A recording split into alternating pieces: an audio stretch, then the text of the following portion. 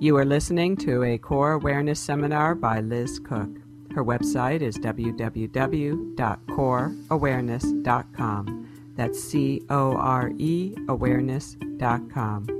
Please note that Core Awareness is a trademark signature of Liz Cook, her workshops, seminars, books, and CDs. The information presented in this seminar is in no way intended as a substitute for receiving professional medical care. The design and purpose of the seminar is to provide information and to simply educate. The author and publisher shall have neither liability nor responsibility to any person or entity with respect to any loss, damage, or injury caused or alleged to be caused directly or indirectly by the information, suggestions, explorations, or exercises contained within the seminar or written in response to the seminar. The author is not a medical authority, and she is not qualified to diagnose or prescribe any therapy. The information is simply her personal opinion. Please seek medical care for whatever condition you may have.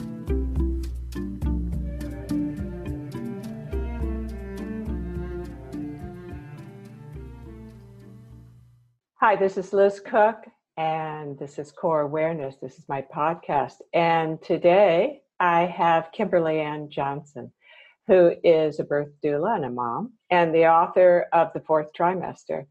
And she created a wonderful podcast series and lots of great information you can find on megamama.com. And she's the co-founder of a Stream School for Postpartum Care.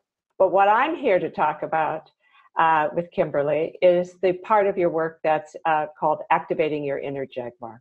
I'm really interested in the embodied consent, the healthy boundaries, and what you call the real world understanding of your nervous system. And I'm going to read something from that part of her website. Activating your inner jaguar has to do with how we love, how we show up for relationships, how we parent, and how we deal with money or don't deal with it, and how we do sex. So welcome, Kimberly. Thank you. Yeah, I'm really glad you're here. And so I want to jump into some of the ways that we interface with SOAS, nervous system, what you call inner jaguar, I call rewilding SOAS. We're both seem to be on the same page around this paradigm of note that we have an inner knowing, that we have a deep sense of safety and embodiment that is our animal body. And that when we're really listening to that, then we access a biointelligence that really moves us through the world or expresses our true kind of soulful journey here in a way that can often be controlled by an overculture. So I find you unique in the embodiment world because you're not trying to calm, you're not trying to center, not that you don't speak about those things, but you're also looking to activate something and awaken something. So speak to that. Yeah, I found that in the work that I've done with women primarily, that most women, when they were coming to me to heal from birth traumas or sexual traumas, that they were most of the time in flight responses or freeze responses. And me, as a longtime yoga practitioner and meditator, I didn't realize that I was taking a freeze response that I already had and then sort of reshaping it into something that also was good and also meant that that it was really related to goodness, this idea that I had something to earn to be good, which I really went all the way down to this summer when I went to a rebirthing training, and I recognized that my own desire to be good came in the very first moments and months of my life, because I was a difficult birth and I was a difficult baby.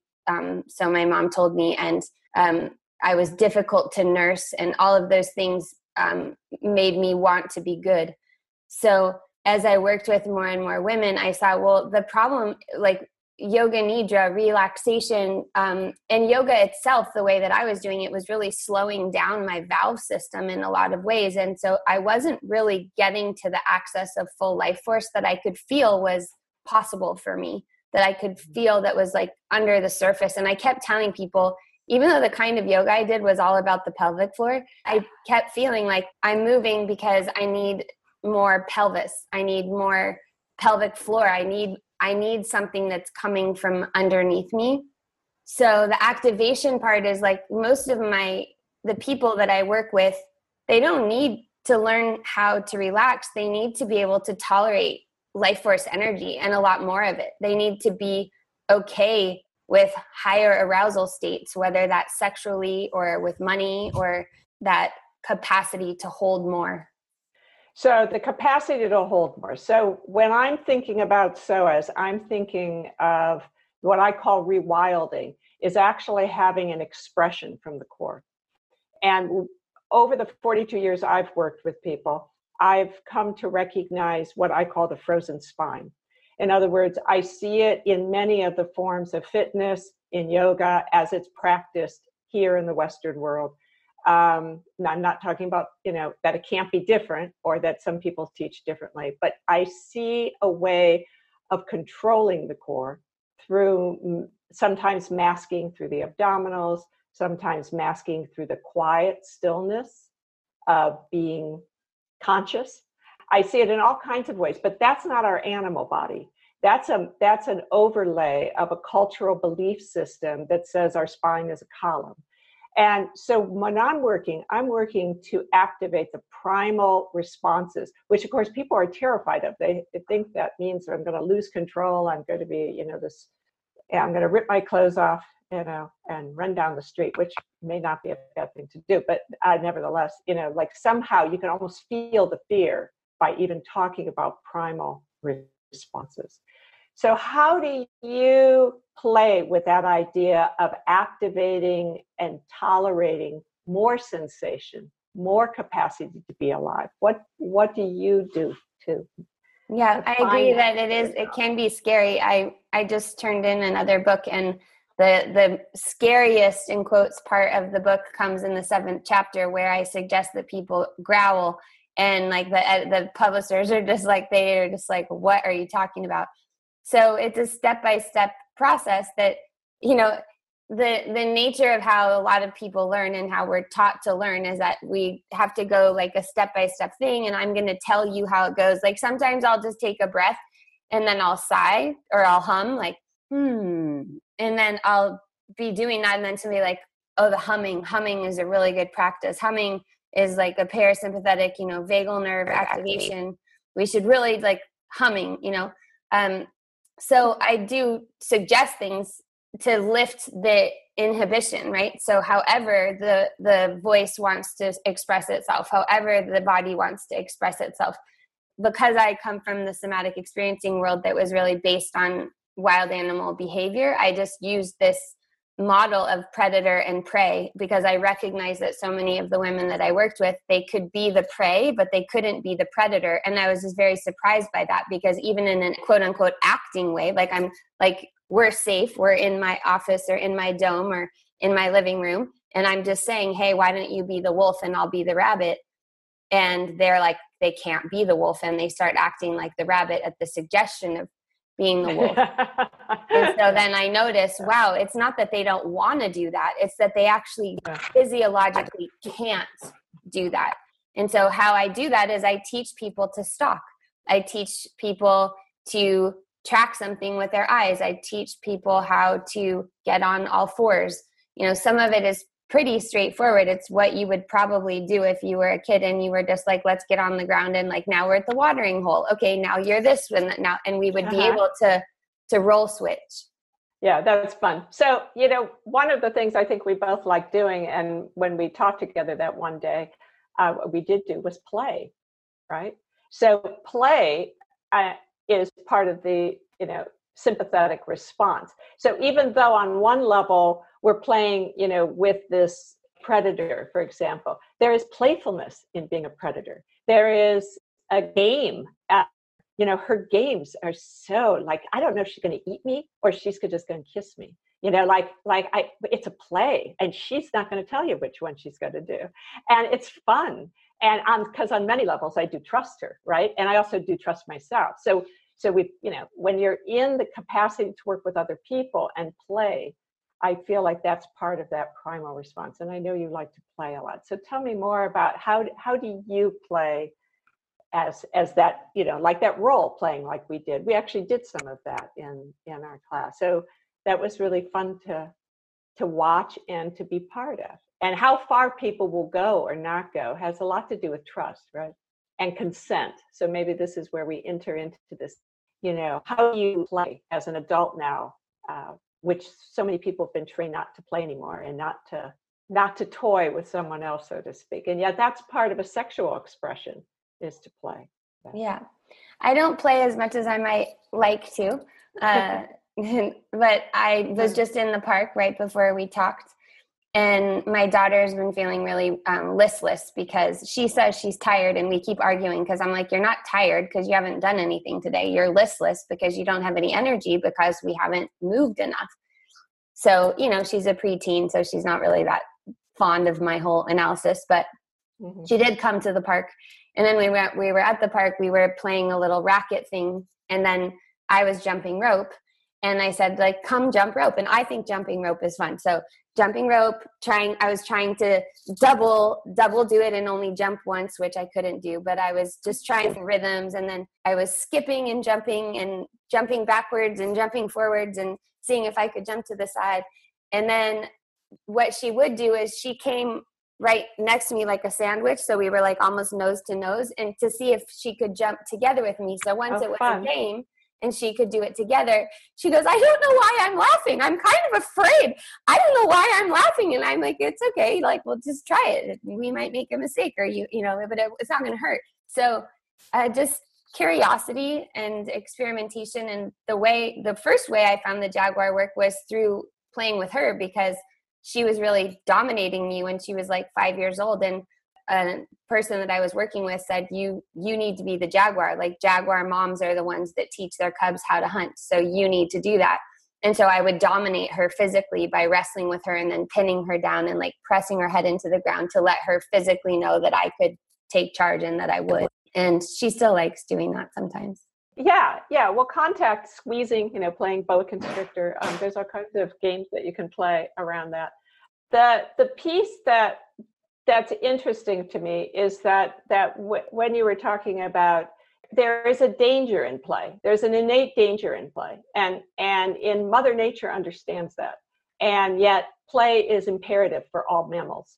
So if we don't play, our nervous system isn't really honed. And one of the ways we learn our capacity is this play. And I was thinking about the wolf mother who doesn't take her child, doesn't allow the cubs to come out and hunt with her, and tells them to go back to the cave. And I was thinking about how interesting her body language would be, because they actually do stay there, even without her, as she goes out to hunt. So there is this kind of also field of energy that she presents. It's not just what she does when she's there. She's also creating a field of what Porges would call co-regulation. And one of the things that I find in my work is the lack of co-regulation that happened in our childhood stimulates what I call the opiated state, in which the listlessness and I'm not saying that's what your daughter's doing, but often our sense of that, either listlessness or disassociation, teenagers are naturally that way, but we grow out of it, right? And hopefully, and we are able to activate this fire, this passion. And sometimes it's through the anger we feel as a teen. It's a finding thing that is you're passionate about, and all of a sudden really connecting to the heart. So part of this heart field is a resonance or a transmission. And many of us did not get that. So I'm curious how you create coherency or that sense of regulation. We hear a lot about self-regulation, but it stems from having been co-regulated. Mama bear sees the baby flailing, comes, grabs the baby, creates pressure on the body that holds the body, saying, I am here and I'm holding you. So in a way, you could look at it as dominance, but you could also look at it as support and as nourishment and as regulation, because weight does that. of some kind. As long as it doesn't suffocate you, it's, it can be really good. Containment, all those kind of words of creating containment. So when we don't have that, what I see in the world of SOAS is a big message, because to land and locate is the most important thing our organism needs to do as far as SOAS is concerned. And so I want to hear how your strategies around coherency. What have you discovered with the world of creating coherency for yourself when in fact maybe you didn't get all those elements from your wild mother? I'm not quite sure about that, but I am curious about play having inherent danger. And I think maybe another way of saying that is having risk.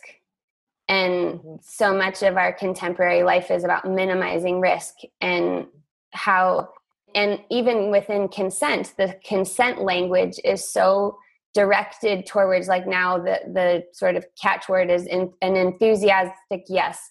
But like Cece wasn't really an enthusiastic yes to jumping inside the rope together, because she was kind of like, oh, but she wanted to, but it wasn't enthusiastic. It was actually a very reserved yes, but she was still in consent.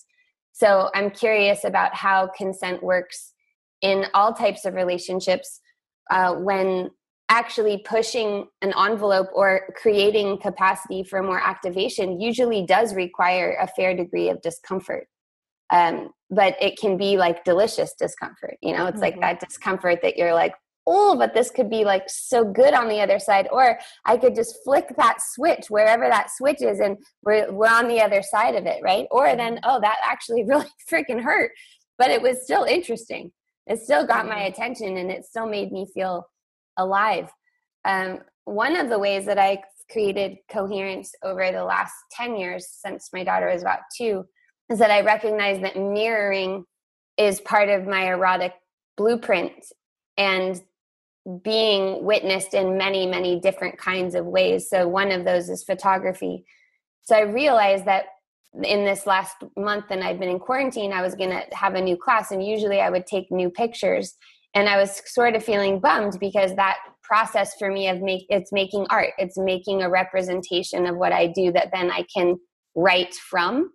And so then I thought, well, let me just call Miranda, the person I usually shoot pictures with. And so we did a photo shoot where we set up our iPhones, and she took a picture of the phone. And so it's like 3 shots removed, but it was play. It was like, I don't know, let's see if we can do this. Like, this is nuts. And like, this might not work, but it actually might. But so what do we have to lose? Right. So yeah, experimentation with the things that I know create that sense of connection and newness for me.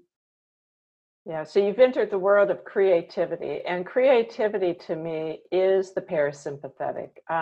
Not that there can't be risk or that there can't be something scary about it, but it's actually, to me, it is the innovation. So one of my philosophies is that, we have a strong urge for a homeostasis, and that's, something that's necessary for thriving in life, is to have certain things that we know how to do, and we can repeat them, and we can get dressed and drive our cars or whatever it is that makes life a little simpler.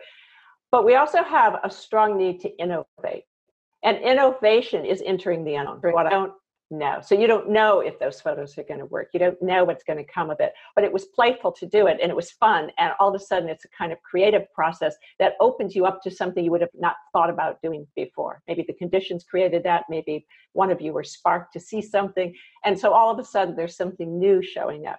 And to me, that is the flourishing of the organism, that it has the capacity to keep playing. And one of the things that's weird for me is that I'm in this field of talking about SOAS, but I'm not a body worker, and I'm not a therapist, and I'm not interested in healing. Not that I don't think healing's a great thing, but I'm not a healer. I'm a conceptual artist.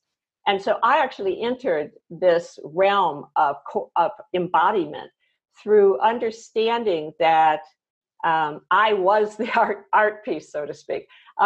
That I was what I was making life with, and that the more I could enter the sensory system, the more I could actually sense myself and experience myself, the more creative I would become.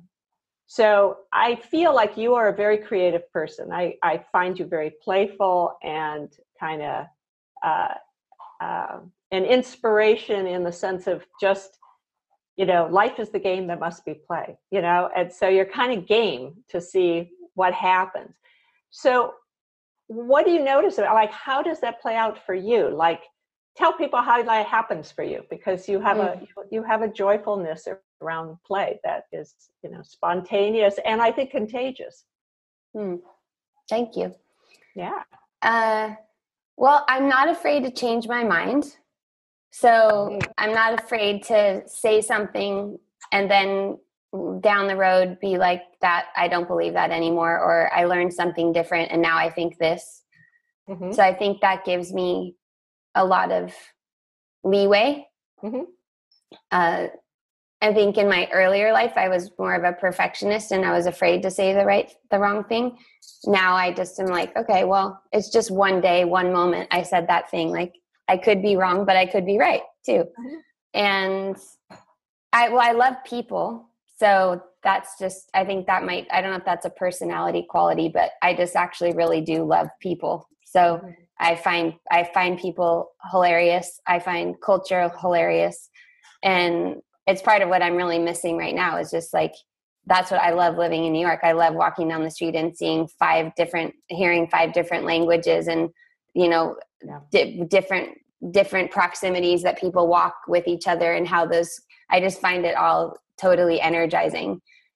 I do have a somatic experiencing. We're always asking this question, like, how do you know that? So like, if I say I feel good or I feel that, well, how do you know that you feel good?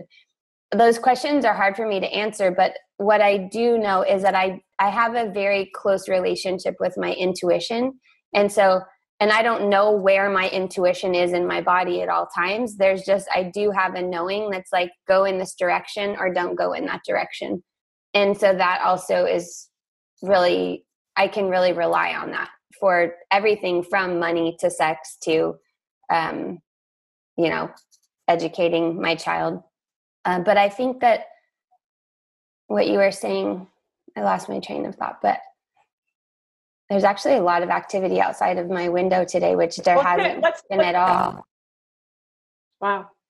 Yeah, because you're in New York. Yeah. I know, but it's like people haven't been outside, and today's the first day people are in their backyards and throwing soccer balls over and stuff like that.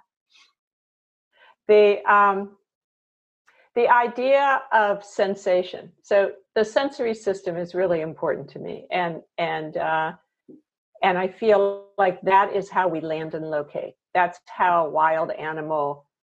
So when people want to understand the psoas and they have a psoas issue, I tell them the psoas is a messenger. It's not the problem. So don't shoot the messenger. What's missing is a connection with bone, with connection with ground, with landing. Because when we can land in our bones, like the wild animal, there is an orientation that begins to happen of locating in the time and place we're in. And when we can show up in time and place, then you can observe all these things that are happening. And there is no necessarily fear response. And if there is, it's usually an appropriate fear response. And so I feel that people, because they haven't landed, and I do consider this part of the birth story, that people don't totally land. And we talked about this, the idea of the birth being traumatic, when in fact birth is not a traumatic event. It has become one. But that is, to me, the cultural story of birth, not Mother Nature's story of birth. And when baby lands in the wild, they land on the earth. They land here on the earth. Whereas we land, in plastic gloves, and we land in, or at least culturally, and we land in floating environments where we don't actually feel ground. Babies are carried around in plastic baskets. I say like a piece of chicken. There's not a sense of ground, of land, of earth, of connection. And I feel for myself, that is how we access the wild agency that is our birthright.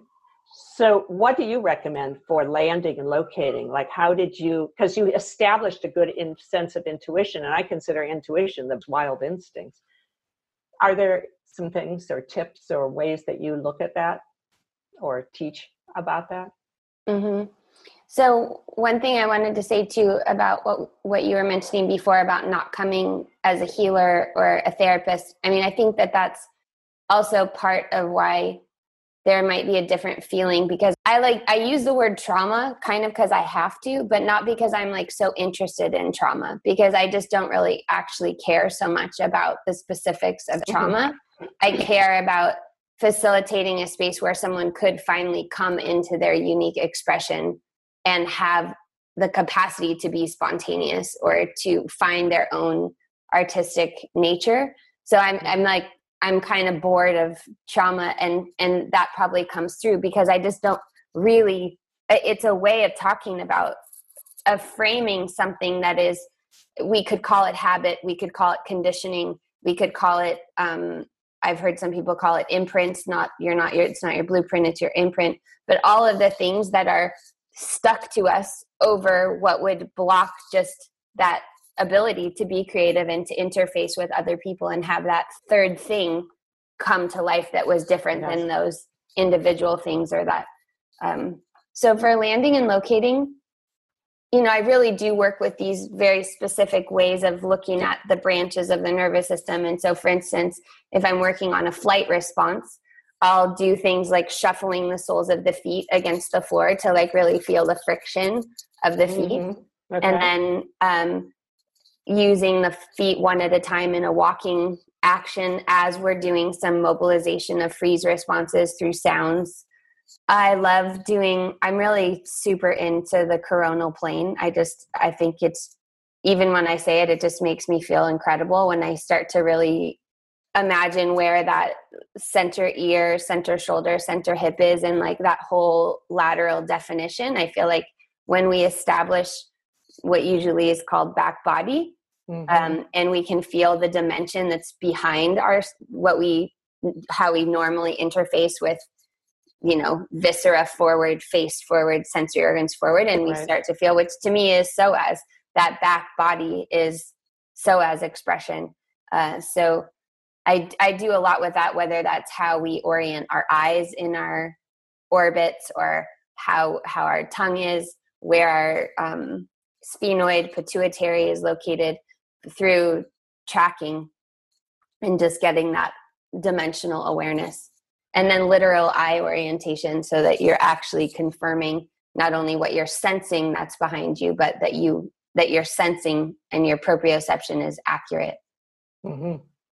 Yeah, I work a lot with proprioception, as you know, and and that is what the psoas is messaging, is a disruption in proprioception.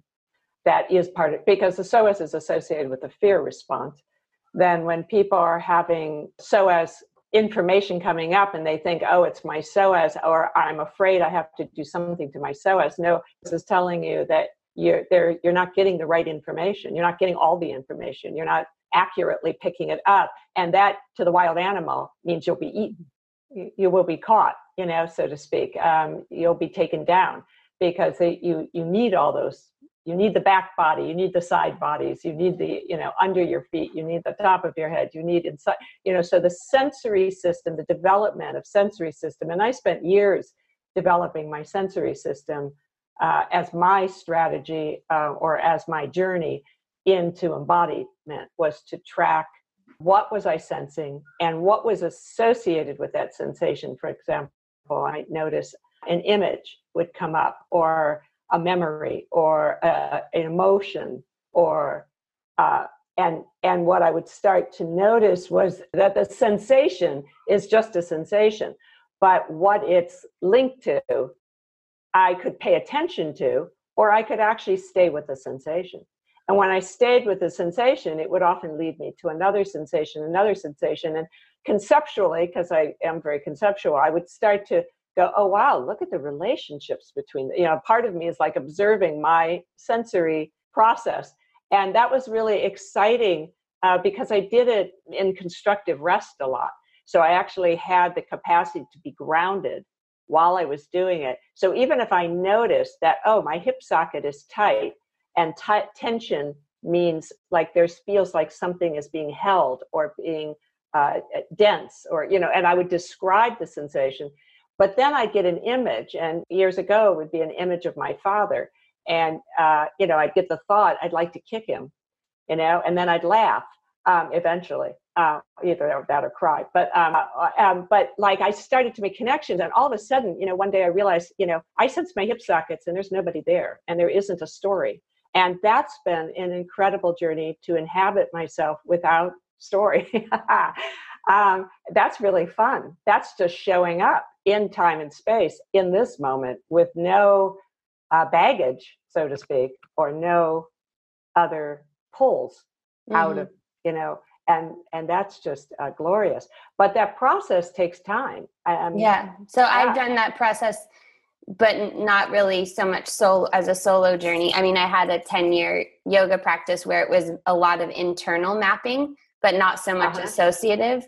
But then I did most of that work with uncoupling sensations, emotions, images, movements with practitioners through somatic experiencing. So I think I am a quote unquote, I don't even believe in discipline. So I was going to say discipline. I don't really care about discipline, but I am a person who can stick with something that I'm interested in, but I don't really enjoy doing lots and lots of things alone. So I just always had another person or practitioner there as a witness. Although I do find that when I'm doing that work with other people where we're parsing out, we get to the part where we can parse those things out, that my own system also gets, like I just posted an image on Instagram of these owls. They're so cute. They're rocking all together, the owls.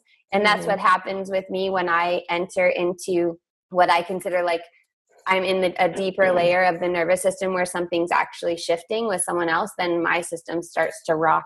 And that's like my signal. Okay, like I'm in the right layer here where something's actually going to like transform and move. Right. And I think, when I started the work, I started it. So I also was in a group of people. So yeah, I worked with Bob Cooley, who's introduced me to the SOA. And so while I was also a conceptual artist, I was also took this class. And so for 3 years, I really explored that with a group of people. But I also spent a lot of time alone, not as something I should do, because I think we both have that same strategy. I'm not interested in drama.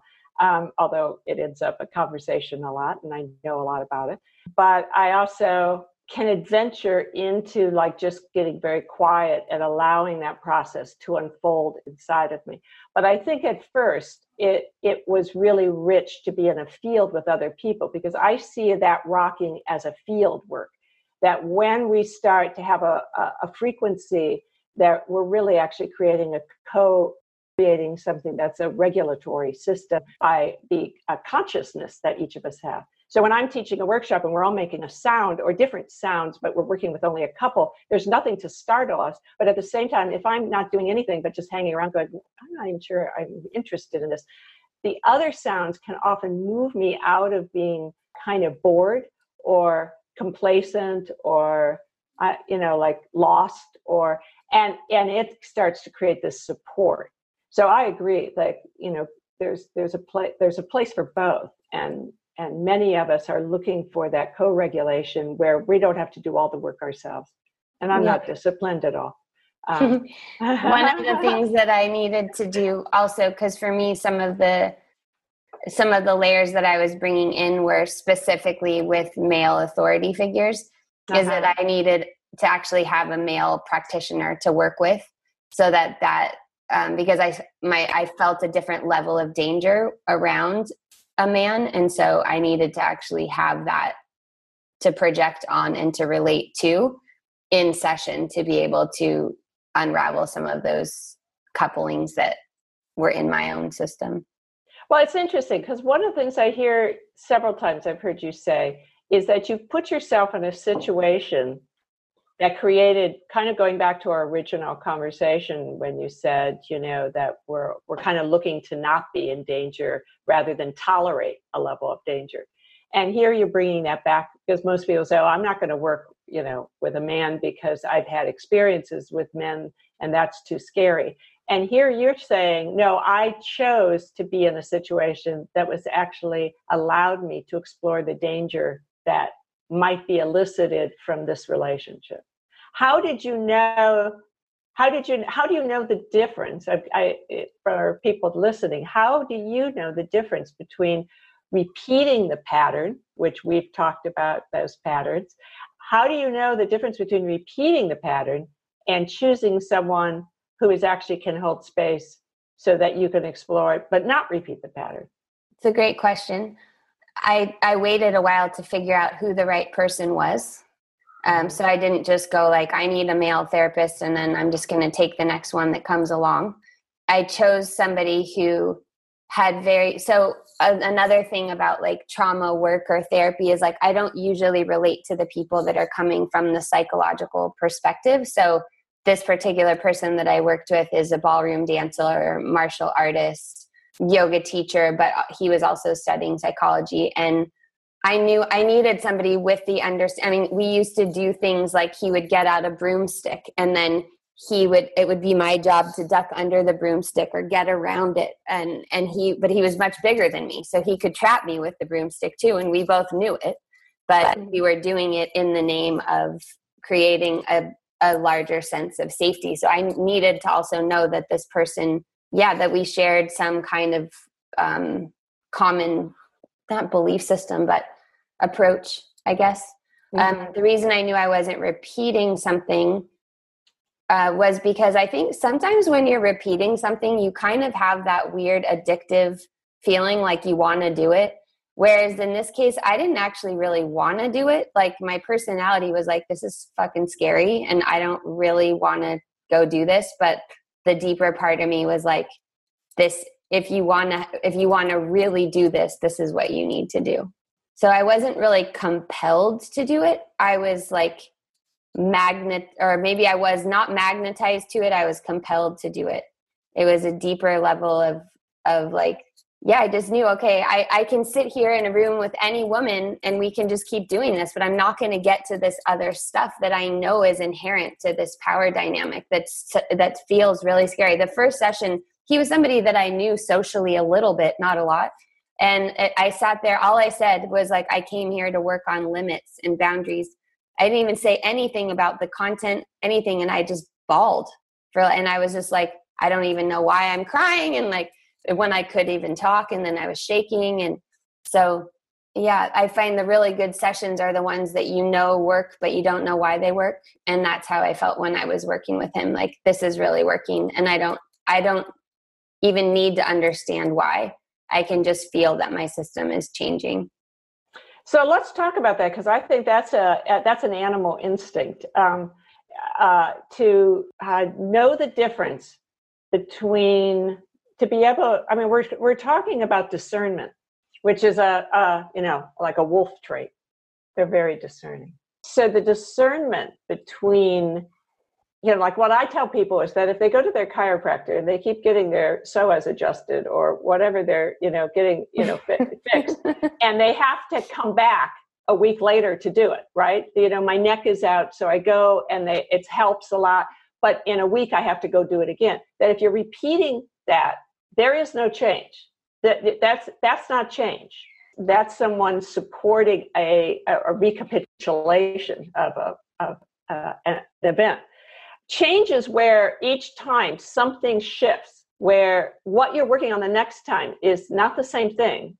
It's not back. It's like another layer or another piece. So how do you discern that difference in yourself? Because you're saying, I have these good instincts. Try to verbalize how do you actually discern that, okay, this is actually good. This feels good. Something inside knows, even though it's scary, that this is actually good. This is medicine. Well, I look at the rest of my life and how I am in the rest of my life and what I'm up for, what I'm drawn to the rest of the time. So that's really the main thing. Like, am I showing up for my life in a way that feels more alive? But what specifically? That's a pretty good one. These are ways that you're like, it's easier for me to identify. You're giving clues to how do you notice that in yourself. Well, like with clients, I'm looking at like I had a client who she was coming to me at first, and she drove this car that was like, she was always worried it was going to break down. It was like it was like the worst beater car I've ever seen in my life. Like I was like, I don't think if she sold it, she could sell it for literally $150. Like I couldn't even believe it was working. And then after 2 sessions, she felt comfortable enough and secure enough to buy a car that she could actually take, and she knew it would get her somewhere. Mm-hmm. Right. But like most people, that wouldn't really come up in a therapy session, because that wouldn't be considered, like we would be worried about if we got to the root of the problem or like whatever. But like, I'm just looking at functionality, like, am I available for more of the things that I want to be available for? And for me, it's kind of simple because, as a single parent for a long time, it was like, there's no way that I can do X because I don't have enough energy for that. I can't divide myself in that way. So I knew it was working because it's like, wow, okay, now I feel more centered. I feel more, and for me, it's a feeling of consolidation, because I tend to be very, like, it feels like the molecules of me are very disparate and my molecules need to come closer together. So for me, it feels like I get like a super saturated experience of myself rather than a kind of diffuse, pixelated experience. And so that density to me feels very helpful and useful. Wow, that's so interesting. For me, it's the opposite. Yeah, I think. Yeah, you can probably guess that. Yeah. And that I start feeling porous. And so I feel more available and more responsive to what's around me. I notice more. I'm more, it's not dispersing, but it's porousness. I become porous. So things are moving through me and passing through me and moving me. So I feel more moved by life, both internally and, just life itself. So all of a sudden there's porousness. So fascinating that, you come to the same thing, but you come to it in your own. Well, and I would say that that's connective tissue related. So I would say that you have more collagen in your connective tissue proportionally, and I have more elastin in my connective tissue. So therefore your tissue predisposes you to more sympathetic responses, and mine predisposes me to more parasympathetic. And so when we're looking at how those relate, I mean, you can tell just by when we talk to each other, like you're so much more direct, you're faster, you like get right to it. And I'm like, yeah, okay, like, hold on, let me take a deep breath and think about this. I'm not really sure, And so when we're really far on those spectrums, and I tend to work with a lot of parasympathetically dominant people, because those people tend to be drawn to yoga and dance and the things that require a lot of flexibility. And then it's much harder for them to gather themselves back together and to gather the tissue back together. But so many of those forms are made for people that are more collagenous, because it's like, let's stretch so that you can feel yourself more, to feel that the fibers are actually pulling apart, and there's not, so the electrical conductivity comes through there. So when you're elastinous, it's like those signals are actually traveling faster. So there's more information coming faster. Good to know. Good to know. That's my... No, I know. That's great. I part of SOAS issues for everybody is the issue of hypermobility.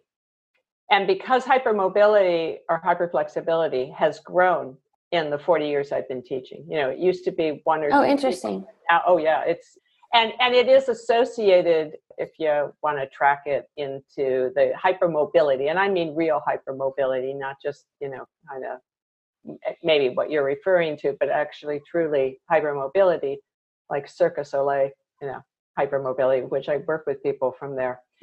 What happens to hypermobile people with their psoas is that they basically, the kidneys ride on the psoas. So, and the adrenals, well, they float actually, not ride. So the floating of it means that if you don't have a juicy psoas, you're really straining those kidney adrenals. And what happens to someone who tends to be hypermobile is that they often engage psoas to feel more collected or centered. So they're actually using it rather than finding the bones, finding the joints, but because the proprioception is disrupted when your ligaments are a little too, responsive. So you're not getting those signals proprioceptively. that's a really, that's again really affects people's psoas in the sense that, and then their kidneys and adrenals. So the far side of that for people is that they have adrenal exhaustion, and the nervous system becomes hypersensitive to light and sound and things like that. So one of the things I'm looking for when people are in that direction with my work is to how to get them again in their bones, so that the density of bone, but the vibration of bone. And that's where I too use a lot of. So I love the fact that you're using sound to vibrate, and you may be using it differently as expression. But let's talk a little bit, we are coming kind of to the end, but I want to talk a little bit more about sound and how you see sound in the purpose of awakening our animal instincts, the inner jaguar. How do you play with sound? I think since I came, this all emerged for me together with motherhood and birthing. At first, it was really coming out of how surprised some people are by the sounds that they make when they're birthing, and wanting to allow people to explore the possibilities of what that would be or feel like, because uninhibited expression and the vocalization part of it is so much a part of just moving energy and allowing whatever is to be overtaken, to allow yourself to be overwhelmed, right? For me, overwhelm was a word that I used to just use all the time because I used to cry. I still cry a lot, but I used to cry way more than I do now. And then if my parents would say, "What's wrong?" I would always just say, "I'm just so overwhelmed." And that's a parasympathetic thing, by the way. Like a sympathetic dominant person would say, "I'm just irritated or frustrated." Like they're irritated and frustrated much of the time, whereas the parasympathetics are like, "I'm just so overwhelmed." I've said that word not really recently very much, but in my life, that's probably the word I've said the most. I want to find another one that I've said just as much of that, but I said that a lot for quite some time. My word was intense. Intense. Everything. I must have said that a million times. Yes, it's just really fucking intense. It's all really intense. That's what I said in the middle of labor. I barely spoke, but like the one time I was in transition, she's like, "How's it going?" I'm like, "This is really intense." And she's like, "Yeah, it is." Yeah, that's right. Yeah. So sound. Sounds. Sound. I was a chanter, so that was my thing. I memorized lots of Sanskrit. I love Sanskrit. It came very easily to me. And still a mantra will just come into my awareness at different times. So I've always been, and I love to sing. So I just have always, it brings me immense joy to harmonize with people. Yeah. So it's, for me, that's just part of me, but it's also as far as, because I think one of the hardest state work with is freeze, because freeze requires a lot of time to unfreeze. And like, you can't take a frozen chicken out of the freezer and make it thaw out any faster. Although I've tried, and I'm a bit of a wreck in the kitchen. So, I believe me, if you could figure out how to do that, I would have, because I'm always forgetting things about that. So, sound is like, for me, the most effective way to begin that process. I do. Yeah, I agree. Just like, let a sound come out on your exhale. People are usually, and joining co-regulation, it's like, people are like, "I don't know if I want to do that." They don't say it usually, but you can tell they're like, "I'm not sure I want to do that alone." But if you say, "We're going to do it together," then it's like, "Oh, okay." And then if they can tell that I don't care if they laugh or if they think it's lame, and that I'm going to actually reflect that back to them, if that's their response in a playful way, then they're willing to keep going in that direction. And I also think that people appreciate that, yes, they are coming to me to work with like some really dark shit sometimes, but that in the process of doing that, it not only does it not have to be like down in the doldrums, dark pit territory, that it actually can't be if we're going to do the work we need to do. Mm-hmm. So it requires that I'm in that ping pong back and forth, somewhat playful space. And, I'm kind of notorious. In fact, I had an apprentice here recently, and I realized it's very vulnerable to have somebody watching in session, because I've done so many sessions without anyone ever seeing what I do or watching.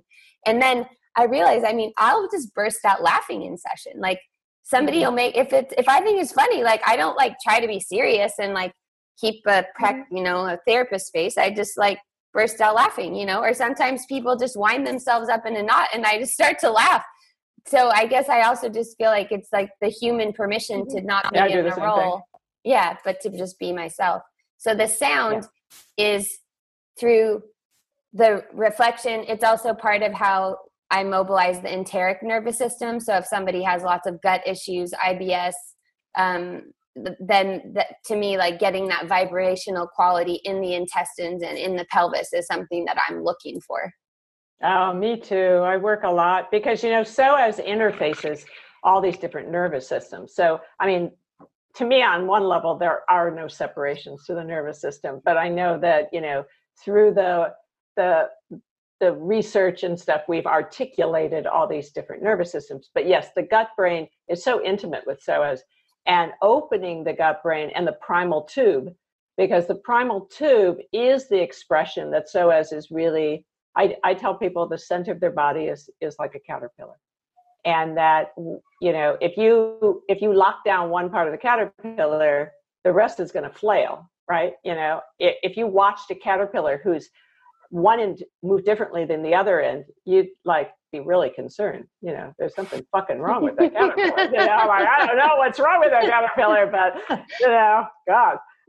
But yet that's what we do with our head to our tail. So I work with tail to tongue, and I work with this idea of opening that tube and even doing ancestral work, because you can make sounds that allow the gut to make sounds that we call them the ancestral, voices, where they start to move. And I'm amazed what shows up for people in terms of lightness, in terms of health, in terms of feeling more whole. Same with the O-rings. I work a lot with the O-rings for that same reason. And sound, of course, vibrates the O-rings. So you're looking at not only the diaphragms, but you're looking at these tissues that we call O-rings or sphincter muscles.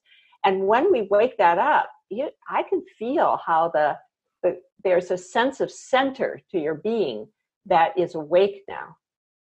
That you're moving from that center, which we know is literally true, but to actually sense that awakening. So I'm happy to hear that, because I so agree. What's the difference for you between the O-rings and the tube? The O-rings are the sphincters around the tube. But they include the eyes too. So there's sphincter muscles around the eyes. So when we go into that level of like surprise, like surprise can be because of fear, but surprise can be because of joy.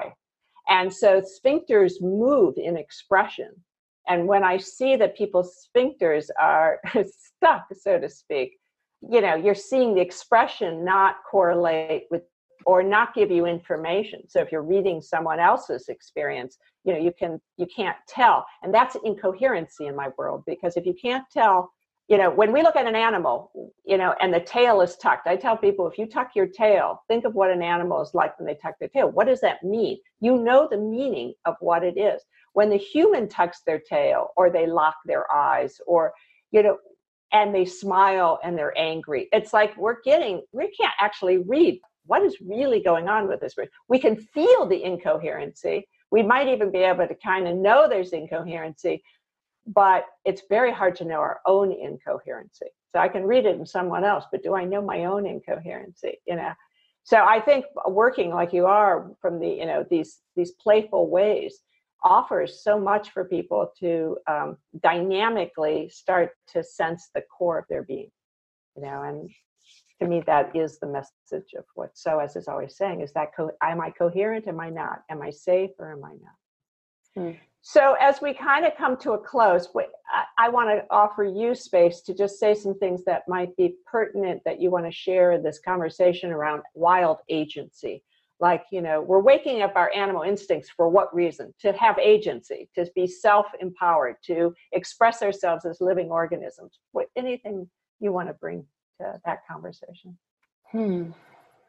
I feel like we're at a unique moment right now that's been building where we have this extreme polarity between maturation and individuation. And it's really, we've got the heat turned up pretty high right now in having to do that in closed quarters in whatever living arrangements that we've chosen to have. And then at the same time, recognizing an interdependence that's way broader than most people have ever felt into, because how we behave is going to be influencing. And, you know, people used to say things about like the butterfly or, you know, all those like sort of cliches that I'm sure are true and sometimes inspiring for some people. But and it's physics, just to throw that in there. Okay, yeah. But go ahead. I think that, yeah, the purpose is so that we can live in relationship harmoniously with all of the sentient beings, humans and otherwise. And when we're out of that, so as integrity, we're out of our own sense of center, we lose an ability to have actual connection and actual relationship. We might think we're having it, but we're not. We're relating. Those things that are left over in our hip are relating to the things that are left over in someone else's shoulder that are left over here. And it's rippling out into creating structures and power systems. And, you know, I'm really interested in social justice is really where I started and where I came from. Yeah, speak to that, because most people I don't think know that about you, or maybe they do who've taken your courses. But you know, when we sat down for dinner and you know, I was sharing my interest in social justice, and so were you. You know, that's a piece people I don't know if they know. So yeah, something more about that. I mean, the first big topic of interest that I ever had was the civil rights movement, and that's how I came to yoga, was through learning about James Corr and the Student Nonviolent Coordinating Committee in the South. And so when I went to college, I went to school for social policy and African American studies, and specifically studying principles of the movement of the nonviolence. What were the Gandhian principles that came here through James Corr, and how did that transmute and become the movement? And then what's happening now? So in college, I also volunteered at the Chicago Algebra Project, which was about bringing all children algebra by the 8th grade, which is usually the differentiating marker for who can go to college. So the person, Bob Moses, who is the head of the Student Nonviolent Coordinating Committee, he developed curriculum with African drums and some subway stops that was very experiential for those people to be able, that population of kids in the South Side of Chicago, to be able to learn and have then access into higher levels of education. And now I'm working more with women's health, but ultimately, like, so this Jaguar class that I'm starting this week that you're going to teach part of, I recognize that I did bring a class in on racial justice, but as far as the Jaguar, even language, because we're using language of wild animals, it doesn't really, it's white normative. It doesn't really land in Black bodies the same way, because Black bodies have already been treated like animals and referred to as animals. And they have already been caged, literally. So I realized that I've been teaching some other students of color, and right on the back of this, I'm mentoring someone to launch Black Jaguar. So there's going to be a whole other program that's specifically for people of color and women of color to work with these principles through the language. And honestly, some of it's very insulting for them to learn from a white person, because a lot of these things like humming and singing, those were all already built into the earth-based tradition that their people that was taken from them as they were taken from their land. So as a white person, we have to be in our center to tolerate the next level. Like basically where we're at is like, okay, we've kind of come out of collective freeze where it's like, okay, and you know, it's a little frustrating for me because I've been in this conversation for like 30 years, and now people are just like, oh yeah, you should read a book by a Black author. It's like, yeah, okay, that's a good start. But in order for us to really have social justice, we need to be able to respect difference, because we're differentiated enough to understand that difference doesn't have to mean separation. And that doesn't mean like, yes, I am creating a separated course. I'm not trying to integrate the material. I'm creating a completely separate thing for people to do their homogenous work, so that there's even potential to have actual dialogue that's not influenced by all of the past power dynamics. Right. That's great. At this moment, also working with Natasha Stovall, who wrote a great piece on whiteness on the couch, and we're working with the white body this month as well. We would have been in New York doing it, but that wasn't possible. But yes, I'm very interested, and I'm very interested because I recognize also what that means for me and the limitations that the white body has brought into its own core, and the freeze that's still, I believe, there on that we haven't really. I mean, we're getting a little more movement there, but I'm still seeing a disconnect to understanding ourselves within a contextual understanding of all humans, and why that is. And so we're working with that piece. And as well as, I highly recommend people get My Grandmother's Hands from Resmaa Menakem, who is an amazing author. So just to throw that into the piece on what we're talking about. But thank you. I appreciate you doing that. And I'm really excited that you're doing that. So I'm going to stop at this point, and thank you very much for joining me on my podcast series. Thank you.